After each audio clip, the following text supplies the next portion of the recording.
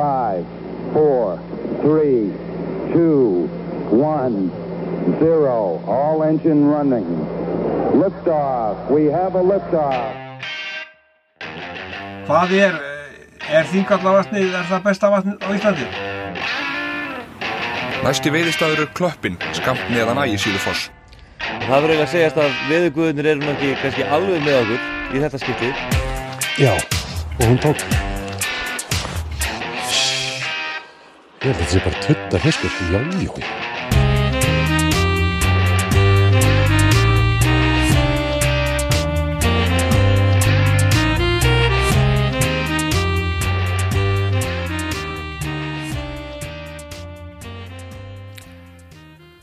Jæja. Ekki allir búin að koma sér fyrir við uppvaskið eða með tuskuna í hönd að fara að þrífa bílinn eða raða í geymslunni eða keyra á veiðistað eða bara í vinnunni. Þetta er allt staðir sem eru fínir til að hlusta á podcast. Nú mér fannst bara nauðsynlegt að fara að klína út nokkrum podcastum, hlaðvörpum í viðbót því að það allir konir í pásu í því og ég svo sem búin að vera í pásu líka en já, akkur ekki að dundra út eins miklu að podcastum og ég get, það alltaf gott að hlusta á þetta þó ég hlusti nú ekki að sjálfa mig þá hef ég rosalega gaman að hlusta á aðra sem er að tala veiði. Nú svona rétt af því sem að er búið að vera að gerast hjá mér undanfarna daga eða vikur það er nú bara svo mikið að hvað er ég búin að vera að gera síðan þið sáum mig senast.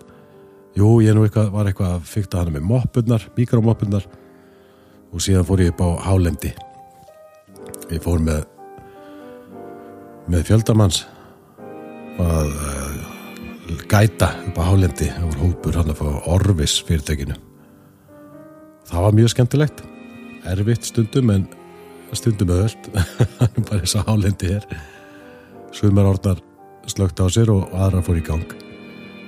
Þetta var yndislegu tími en mér finnst nú kannski ekki mjög professional að vera að klína myndavél mikið framan í kúnana nema að þeir biðja mig það. Þannig að ég gerir svo mikið af efni, svona af einhverju fólki sem að kannski veit ekki að ég er að gera eitthvað alveg efni úr þessu. En nú fer ég bráðum að fara að veiða sjálfur tölvört og þá ætla ég að vera duglegri með vélina. En já, ég ætla að hafa svona topic í þættinum þessum og það er svolítið furðulegt eins og svo ofta áður hjá mér og það er svona almúa topic þannig séð. En við ætlum að kíkja þess á Hafravatn og Rauðavatn. Já, þetta er svolítið skrítið topic svona, ég skil það en þess til mér, þetta er alveg svolítið merkilegt. Þetta er svolítið merkilegt og ég veit að margir veiðimenn og veiðikonur búin að leiða hugan að þessum vötnum, svona sérlega í vetur. Það er því að maður sé nú oft menn dorga í Hafravatni og síðan birtist myndband Rauðavatni í vetur sem sýndi fisk og ég ætla að fara yfir þessi mál. Ég ætla að varpa ljósi á sannleikan í þessu öllu. Já, svona eins og ég get í það minnsta. Nú, ég hef nú eitthvað verið að veiða samt persónulega, það hefur verið svona skotúrar, kastaði örstutt í Þingvallavatn daginn og náði einni bleikju og jú, hún tók mikromoppuna en við grunar að það nú frekar verið tilviljun en eitthvað annað. Og ég hef verið að skjótast upp í Hólfsá, ekki oft, aðalega eitthvað að dúla með þurrfluguna. Það hefur stundum tekist, stundum ekki. En það er bara svo það er. Nú, hvað er framöndan? Jú, í vikunni er ég að fara í fyrstu safariferðina af mörgum. Það eru safariferði með dagbókurja og fyrsta ferðin er Suðurland. Og þar erum við að fara að veiða í Tungufljóti, Ófærum, Fossálum eða það er að segja þver og það eru fossálar hana upp frá og vatnamótum. Það miðsumarsveiðin í Tungufljóti sem heilla mig kannski mest af þessu og síðan auðvitað bara finna ný svæði, finna nýja fiska. Ekki nýja fiska, ég ekki sett í alla í Tungufljóti, en Tungufljóti alveg afskaplega skemmtilegt í miðsumarsveiðinni. Bleikjuna geta orðið aðeins sem vænar og það hefur veiðst vel undanfarnar vikur, þannig að ég alveg gríðarlega spenntur. Og þetta nokkrir dagar, við höfum alveg rúman tíma og gríðarlega mikið vatn til að kasta á. Og já, ég bara fullur tillökunar. En af hverju Hafravatn og af hverju það ekki betra veiðivatn en raunberi vitni? Eða það kannski frábært veiðivatn en fiskurinn aðeins smár? Og af hverju hann smár? Við ætlum að skoða þessa hluti aðeins. Rýna aðeins í þetta. Hafravatn auðvitað og hefur alltaf verið nokkuð vinsælt veiðivatn og beri kannski ekki mikið á því svona samfélagsmiðlum, en það lítið af montfiskur sem fást hana, en það mikið af fisk í vatninu, gríðarlega mikið og jafnvel kannski of mikið. Og þetta mjög gott vatn fyrir börnin að fá sína fyrstu fiska. Já, þá sem að æfa sig. Fínt að skreppa upp í Hafravatn að æfa sig og kasta flugu og svona þegar maður búin að ná grundökurum og því og hafa þá bara flugun undir. Það nú líklega en ekki að eitthvað rífi í.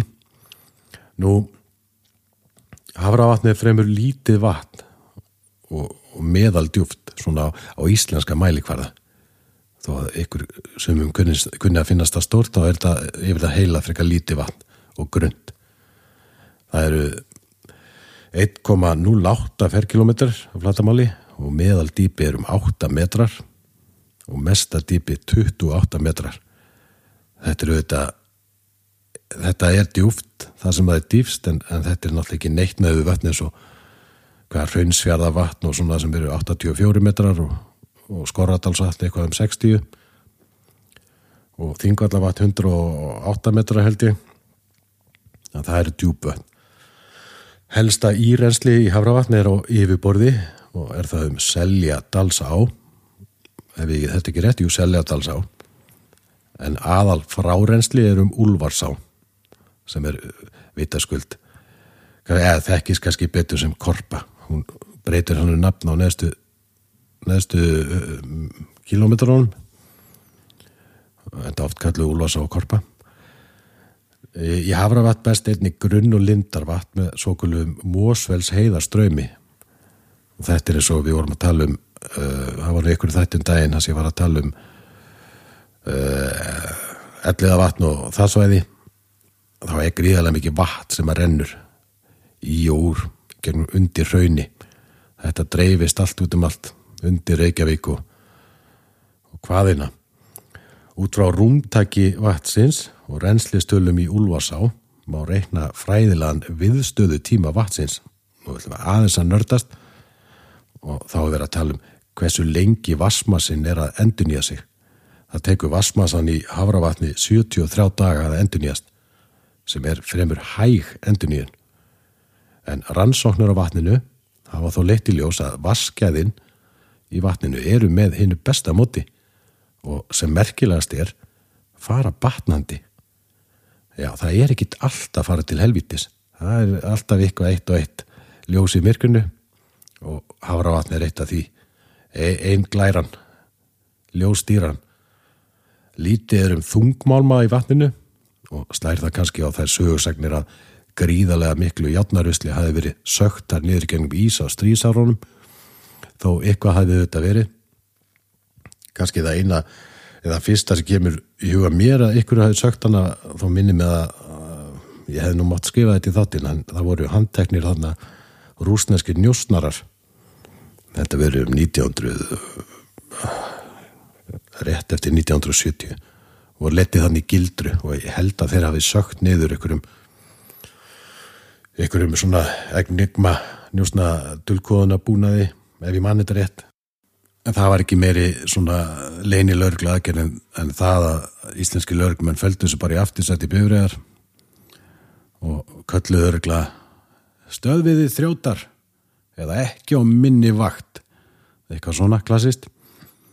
Þetta var nú útutúr, en það nú einhverja sögur að Bandaríkja her sem kom á eftir breska hernum. Við komum aðeins meira að því á eftir, hvernig þeir tengjast Hafravatni. Hafi sögt ykkur í vatnið. Þeir gerði þetta í Hvalfirði, veit ég. Og þá var alls konar tækjabúnaði og drasli bara keyrt út á ís og látið brána undan því. En það var nú gaman að heyra bara ykkur kafara, hvað það var þar.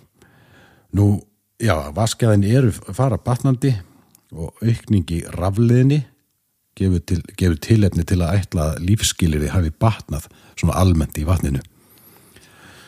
Í rannsókn sem gerð var á vatninu fyrir nokkrum árum kom í ljós að margt var að breytast frá fyrri rannsókn sem gerð var 10 árum fyrr. Lítið var og af hornsílum á vatninu og þetta þykir manni kannski svolítið merkilegt að hornsíla fjöldi í Hafravatni langt undir það sem þekkist annars staðar. En aflinn sem að veittist í þessum rannsóknum hann var umtalsverður og það kannski kemur ekki orð og var álíka mikið af hvorri tegund. Bleikja náði hámarstærð við 5 ára aldur og var þá 20 cm á lengd og 100 grömm. Við sjáum að þetta nú svo sem ekkert sem að fær 500 likes á veiðidellinni. Urriðinn óx bæði hraðar og varð stærri en bleikjan. Aðalfæði bleikjunar var sviflægar vatnaflær og vatnabobbar, vorflugu, lirfur, hornsíli og fleira af slíkt. En hornsílin voru þá aðalfæði urriða, bleikjan kannski minna í hornsílunum. En magafyllin var töluverð bæði hjá bleikju urriða og það þýðir sem að fiskurinn að nærast vel. Þeir eru með svona viðmiðunartöflu sem minnir sér 0-10 magafylli á fiskum sem rannsaka.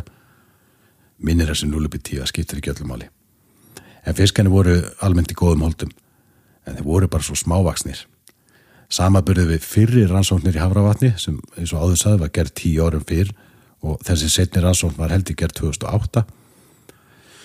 Hún sýndi fram á að bleikjustofnin hafi stækkað á þessum 10 árum og bæði lengst og þyngst og lífslíkur þeirra hafi vaxið og það helst í hendur við betra vatn, meiri rafleiðni og betri skilyrði og þetta svona þessi gróska í smádýralífinu í grýttu fjörubeltinu hún var orðin meiri og þéttlíki dýra meiri þannig að þetta helst allt í hendur. Nú það nú talið að þessar breytingar haldi svolítið í hendur við þessar breytingar á umhverfisþáttum sem virðast eiga sér stað víða hér á Suðurlandi. Það nú bara hlýnandi veðurfar. Það nú bara þannig. Hvað var þar vöxt bleikjunar? Viðist bleikjan í Hafravatni ná hámarstærð 5 ára aldur síðan talaðum á hann og ekkert stærri en þetta 20 cm, 100 grömm að þyngd og já, þetta kannski þetta svona sardínu Hafravatn sem að flesti þekkja sem pröfa að hafa veiðar og það var alltaf brandar í gamla daga ef ykkur var spurði við Hafravatn hvernig gengi þá svaraði hann oft ég alveg að fylla í dolluna, þetta passar allt í sardínu dolluna fyndið, en þetta var brandar í engu síður já, en það lifa þó góðu lífi sagninar í vatninu megi finna gamla, stóra urriða dreka. Þetta hef ég margoft heyrt og flest ykkar kannski líka að þeir leynist þarna í djúpa álnum í miðjunni og það þá þessi sem 28 metrar að dýpt. En þetta nú ekki meiri leyndardómsfræðin en svo að Litái eitt sannaði þetta nú bara 2020 og hann dró upp í gegnum vök 14 putta urriða heng gríðalega haustór og þykkur og það var tekið myndið af þessu fisk, við getum bara að googla það einn flottasti fiskur. Blaðamaður sem að birti fréttina hann virðist hallast að því að þessi urriði hafi haldið sem mest í korpu og komið upp í vatn haustaði. Ekki skal ég dæmi það en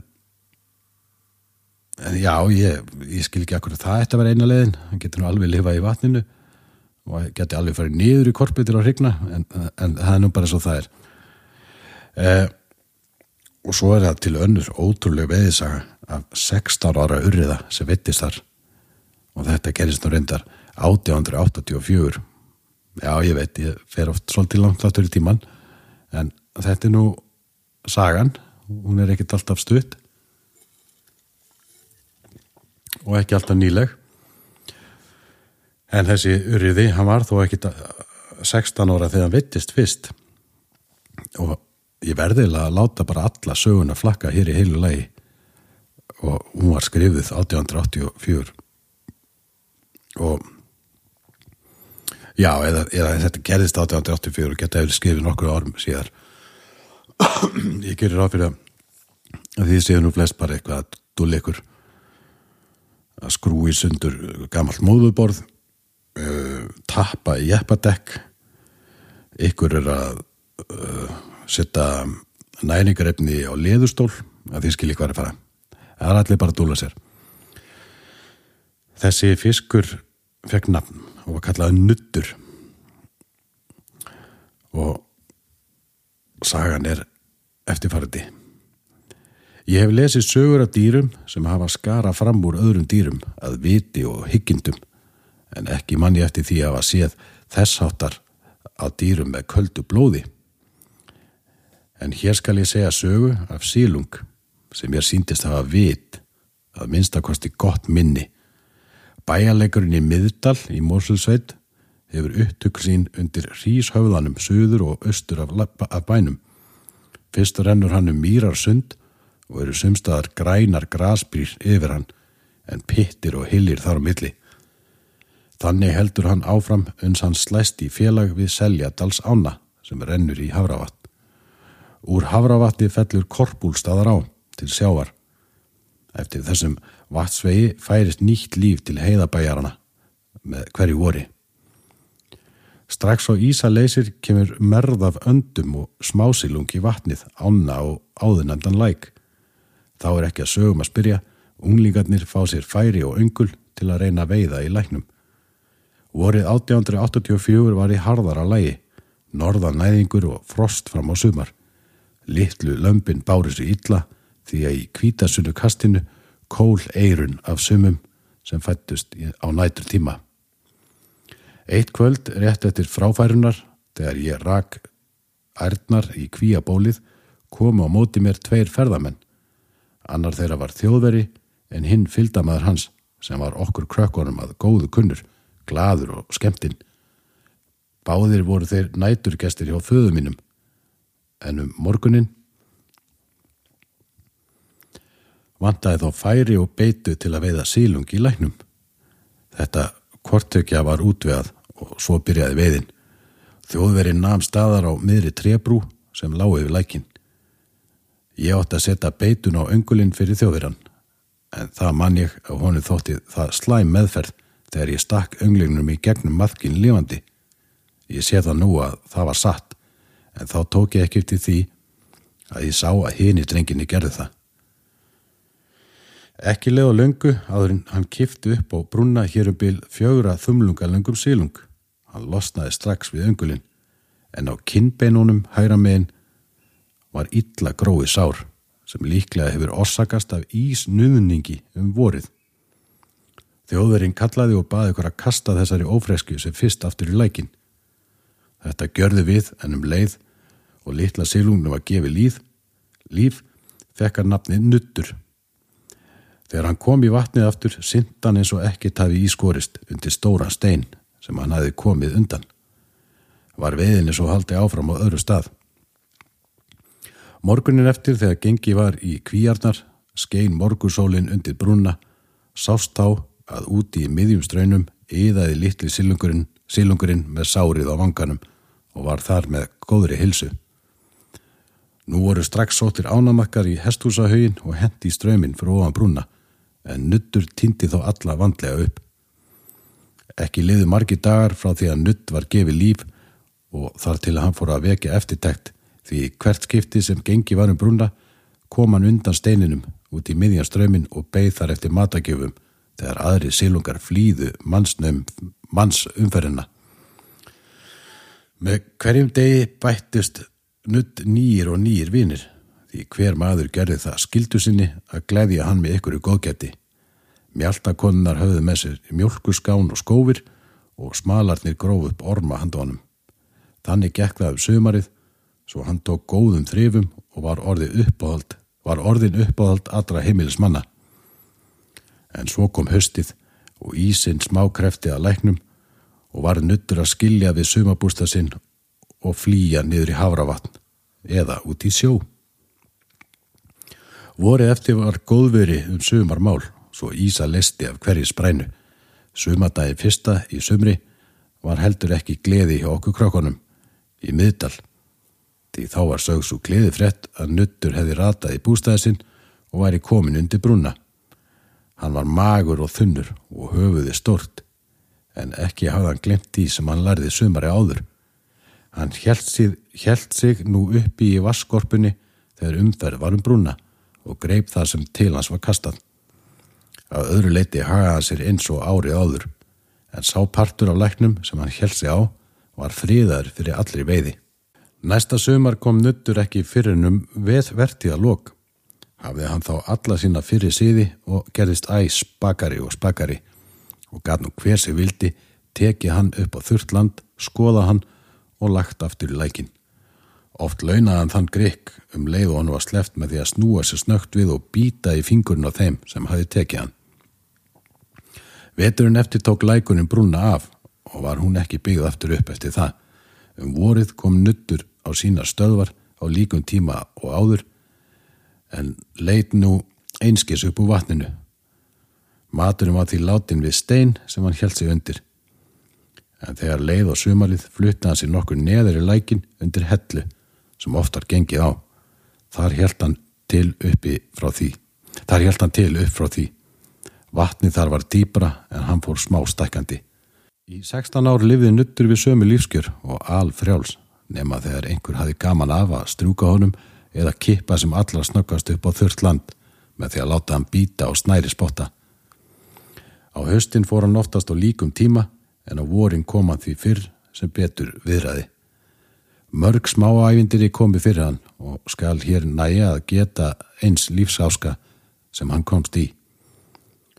Eitt sumar hafði smaladrengur náð í fót og læri af kjóa sem ég hafði skotið og kastað því til Nudds, sem hann svo gleypti í heilu lagi í morgun skatt.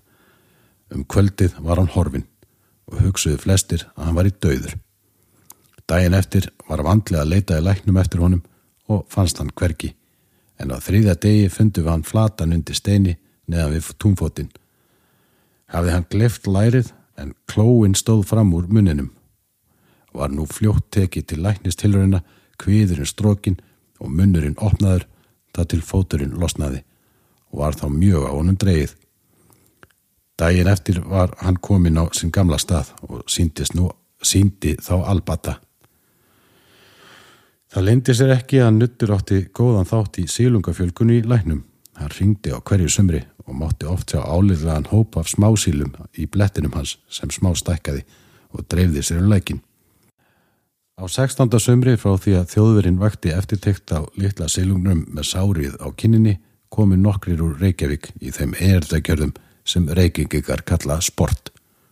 Þá var hásláttur og fámennt við bæinn. Þeir tóku því til sinna ráða og fór að veiða í læknum í leyfisleysi. En ekki höfðu þeir lengi dorgað áður en á öngulinn kom álitlegu fiskur 18 þumlunga langur, dökkur á lit. Hann kunni ekki vel við að vera fastur á önglinum og spriklaði til þess að komast aftur í lækin, en þangað komst hann aldrei aftur, því nú voru ekki sömu hendur og áður sem höfðu strokið hann. Foringi fararinnar dró upp vasanhíf til að skilja milli bóls og höfus. Þannig lét Nuddur líf sitt og var hann harmdauður öllum á bænum og fleirum sem þekkt hann. Þannig lauk nú þessari sögu að Nudd. Merkilegur fiskur. Ótrúlega vel skrifuð saga og svona þegar maður rennir yfir hana þá finnst manni ótrúlegt ef þetta væri algjör uppspinni. Finnst þú hvað það ekki? En já, hvað með vatnið, Hafravatn sem stangaði vatn? Þetta hefur auðvitað verið vinsælt sem slíkt í 20 ára. Ég ætla ekki að fullyrða að landnámshjónin Þórður Skeggi og Vilborg Ósvaldsdóttir sem námu land við Leirvogsá og Úlfarsá að þau hafi veitt mikið í vatninu, en ég hefði fyrir víst að það gerðu aðrir landnemar. Það voru bandarískir hermenn sem byggu í Camp Jeffersonville við Hafravatn. Það voru reynda fyrst hermenn frá Bretlandi sem að byggu í þessu kampi, en komu síðan bandaríski síðar og þeir skiptu, bresku fóru heim og bandarísku tóku við. Þeim bandarísku fannst það í það minnsta mikil skemmtun að veiða í vatninu, enda hver smásíldin sem kom upp mögulega persónlegt með. Ég veit ekki fyrir víst hvort að bleikjan hafi alltaf verið ráðandi í vatninu, en fyndist það líklegra en ekki, svona vegna samgangs við sjó. En hins vegar var vel bætt í þá tegund árið 1968, þegar Skúli Pálsson á Laxalóni gaf stangveiði klúbbi unglinga 5.000 bleikjuseiði til sleppingar í vatnið. Rétt við Elliðavatn annað lítið vatn sem margir kannast við. Rauðavatn dularfullu pollur. Yfirborð Rauðavatns getur verið óvenju ábyrjandi rauðleitt á litin og vakið forvitni margra. Rauði liturinn stafar af vatnablöndinni síkjamara eða mýrófillum alterniflorum. Hvernig kom ég þessu frá mér? Og mögulega kemur nafn vatnsins þaðan, svo segir. Vatnið kannski frekar þekkt sem æfinganýlenda þeirra sem að stíga sín fyrstu skref í flugukostum og síðan sem útivistarsvæði fyrir fjölskyldur, hundafólk og hestamenn. Vetur það vinsælt sem skautasvell og hefur verið í 20 ára. Og nú í vetur birtist myndband sem tekið var upp í gegnum tæran ís á vatninu og mátti þar sjá nokkuð vænar silung synda. Margir spurðu sig þá, fiskur í Rauðavatni? Eldri menn keppast við að segja frá því að hér áður fyrir hafi verið mikið af bleikju í vatninu, en hafa þeir eitthvað til síns máls? Það nú víst rétt hjá þeim. Vatnið var meira að segja á tíma offsetið. En öll 5.000 seiðin sem sleppa átt í Hafravatn enduðu nefnilega ekki í Hafravatni. Einhver hluti þeirra var settur í Rauðavatn í tilraunaskyni. Án þess þó að menn byggist við því að bleikjan næði að koma sér almennilega á strik í svo grunnu vatni. En hún lifði þó í einhver ár og því nokkuð ljóst að eldri veiðimenn sem að kepptust við að keppast við að núna, samfara þá yngri að þarna hafi verið bleikja, eru ekkert að skröka sín bleikju ævintýri við Rauðavatn. Rauðavatn í raun eins hrottalegt vistkerfi og bjóðam á fisk. Þó vaskjaðin það séu með ágætasta móti og þá verið að tala efna samsetningar í vatninu og knægð af hotsílum eða í það minnsta meira en í Hafravatni, þá það sá gríðamikli munur á vatnsstöðu og miklir þurrkar yfir hásumur sem að fer illa með flestalla íbúa þess. Skulum grípa aðeins niður í rannsóknum sem gerðu voru 2005. Þann 22. september 2005 hafði vatnsstaðan lækkað enn frekar frá 10. júní eða það bil 70 cm. Samkvæmt framangreindu má ætla að vatnsborðslækkunin í heild frá vori 2005 til 22. september 2005 hafi verið að minnstakosti 1,2 metrar. Þegar vatnsstaða var hvað lægst í september var nánast allt grjót á strandsvæðin vatnsins komið á þurrt.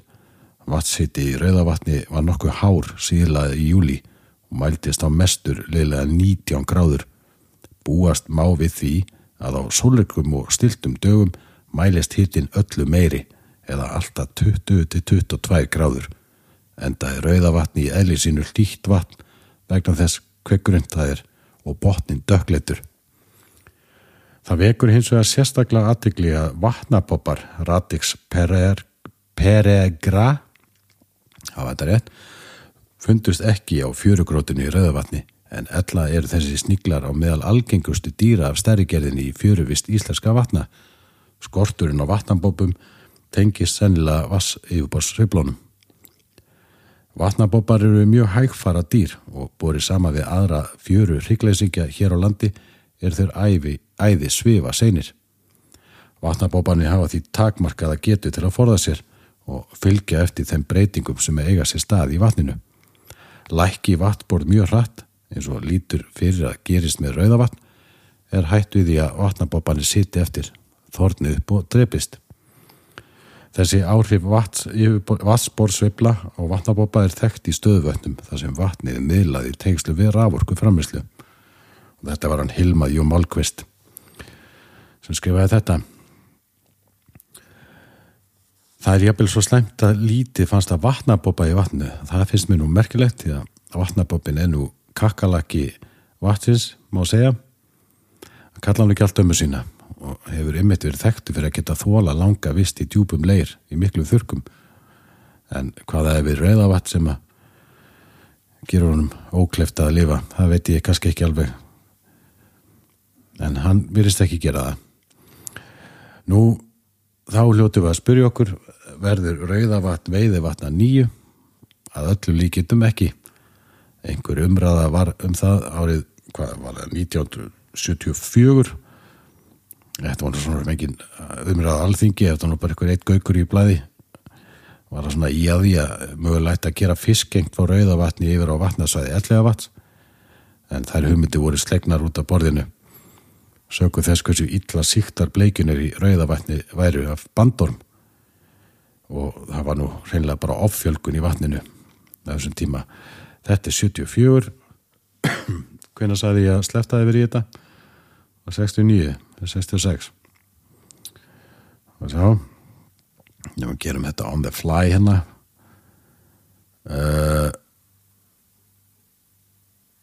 68 er sleppt í þetta og þá var slattaður sem 5.000 bleikju segðum sleppt í Hafravatn og Rauðavatn og þetta 74. Þetta eru 4, 5, 6 ár. En hún allavega náð að spjara sig eitthvað hana. Nú, í Rauðavatni hefur einnig greinst sundmanna kláði. Það nú meiri viðbjóðurinn. Það eru svona kláða lirfur af ættkvíslinni og haldið ykkur nú fast. Trichobilharzia. Ég er nú ekki að bæra þetta rétt fram. Það skiptir að anskotan engumáli.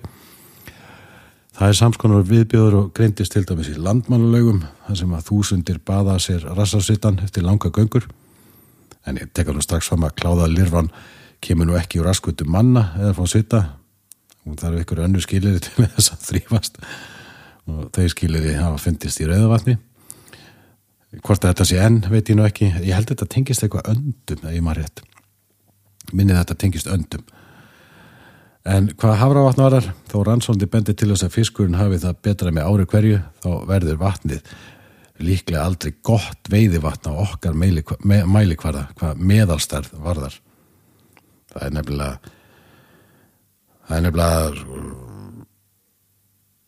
Það er kannski nefnilega það hvað vatni hefur lítið verið nýtt sem slíkt undanfarin 100-200 ár. Það er þannig að ef við leifum bleikjunni að vera í friði, það er nú bara staðreyndin, þá gerist þetta oft. Það verður bara vatnið ber bara ákveðið marga einstaklinga og af ákveðin stærð er ég kannski að koma sér betur frá mig svona. Bleikjan kemst upp með að vera kynþroska afar smávaksin, en þar fiskur ekkert að vera stórvaksin í raun og veru til að hafa það fínt og það er þessar bleikjur í Hafravatnið sem að leggja sér til munns svif og krabbadýr og þurfa ekkert að vera stór en það verða margar og ég manna að það var ég held að vera Jón Kristjánsson fiskifræðingur sem var duglegur að skrifa það hérna áður fyrr að hversu nauðsynlegt það væri að veiða upp úr þessu vötnum áfram halda áfram að veiða leggja net í þessi silungsvötn eins og var gert svo lengi og við getum kallað það grísja vötn en ég vil bara kalla það veiðu vötnum þegar við ætlum að halda svona silungsvötnum í lokuðu vatnakerfum sem skemmtilegu veiðivötnum þá nú bara lögmálið þannig að því fleiri fiskar sem lifið í því minni verður meðalstærðin því færri fiskar sem lifið í því stærri verður meðalstærðin það nú oftast bara þessi mantra eða þetta reikningsdæmi Jón var duglegur að benda á sín tíma að það væri erfiðara að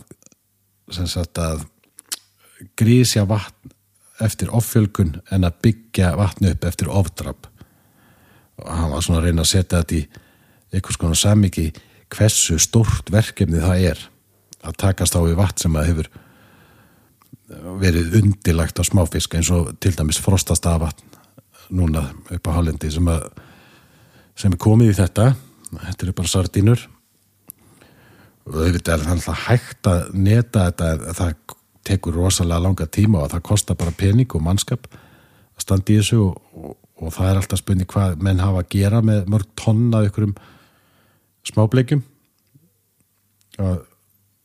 Jú, það er svo sem hægt að kveikja á óra vesmiðu suðudildin aftur þeirri sauð niður murtur en þetta nú þannig ágætt að hafa þetta í huga og þannig nú hringráslífsins í vatnakerfunum flestum þessum lokuðu stóri urriðin sem þið sleftu í fyrra í einhverju heiðavatninu skiptir raun og veru litlu sem engu fyrir vistkerfið nema því liti að svifta náttúrulega eða skipti það einhver lifandi fyrir vistkerfið nema þá að svifta einhvern annan einstakling af næstu kynslóð og ákveðnum möguleikum ef að sá urriði lifi lengur og það er raunni dauði hann sem að skipti kannski meira fyrir vistkerfið hann verði að aftur að jörðinni, vatninu mold eftir kóin, mold og skaltu aftur verða að svona stór og gamall fiskur er búinn að gegna sínu búinn að hrygna margoft og öllum oftast búinn að sinna sínu en okkur líður mörgum hverjum betur að sína fallegum fisk þá virðingu að gefa þeim líf en mér fannst bara rétt að hafa þetta svona rétt skal vera rétt þegar við setjum okkur inn í ákveðna keðju setjum okkur sem hlekk í ákveðna keðju mikilvæga keðju sem við veljum sjálfa að bindast sem veiðimenn keðju náttúrunar þá höfum við alltaf áhrif og þá getum við breytt ferlunum rándýr, bráð, pínulítil bráð, pínulítil rándýr þetta nú það sem að gerist en ég er ekki viss að koma þessu sérstaklega vel frá mér en já, ég ætla ekki að hafa fleira í þetta sinn og ég ætla bara að reyna að komast í mikrofóninu svo oft ég get og einmitt að taka fyrir eitthvað svona furðuleg topic sem að eru kannski ekkert allt og skemmtileg en fyrir nörd eins og mig og ég veit að það eru nokkur nördar að hlusta sem að hafa alveg gaman að því að vita þetta en þá vitið þið hvaðan bleikjan kom í Rauðavatn og vitið aðeins meira Hafravatn og það þekki söguna urriðann Nudd þá segi ég bara þangað til næst hafið það sem allra best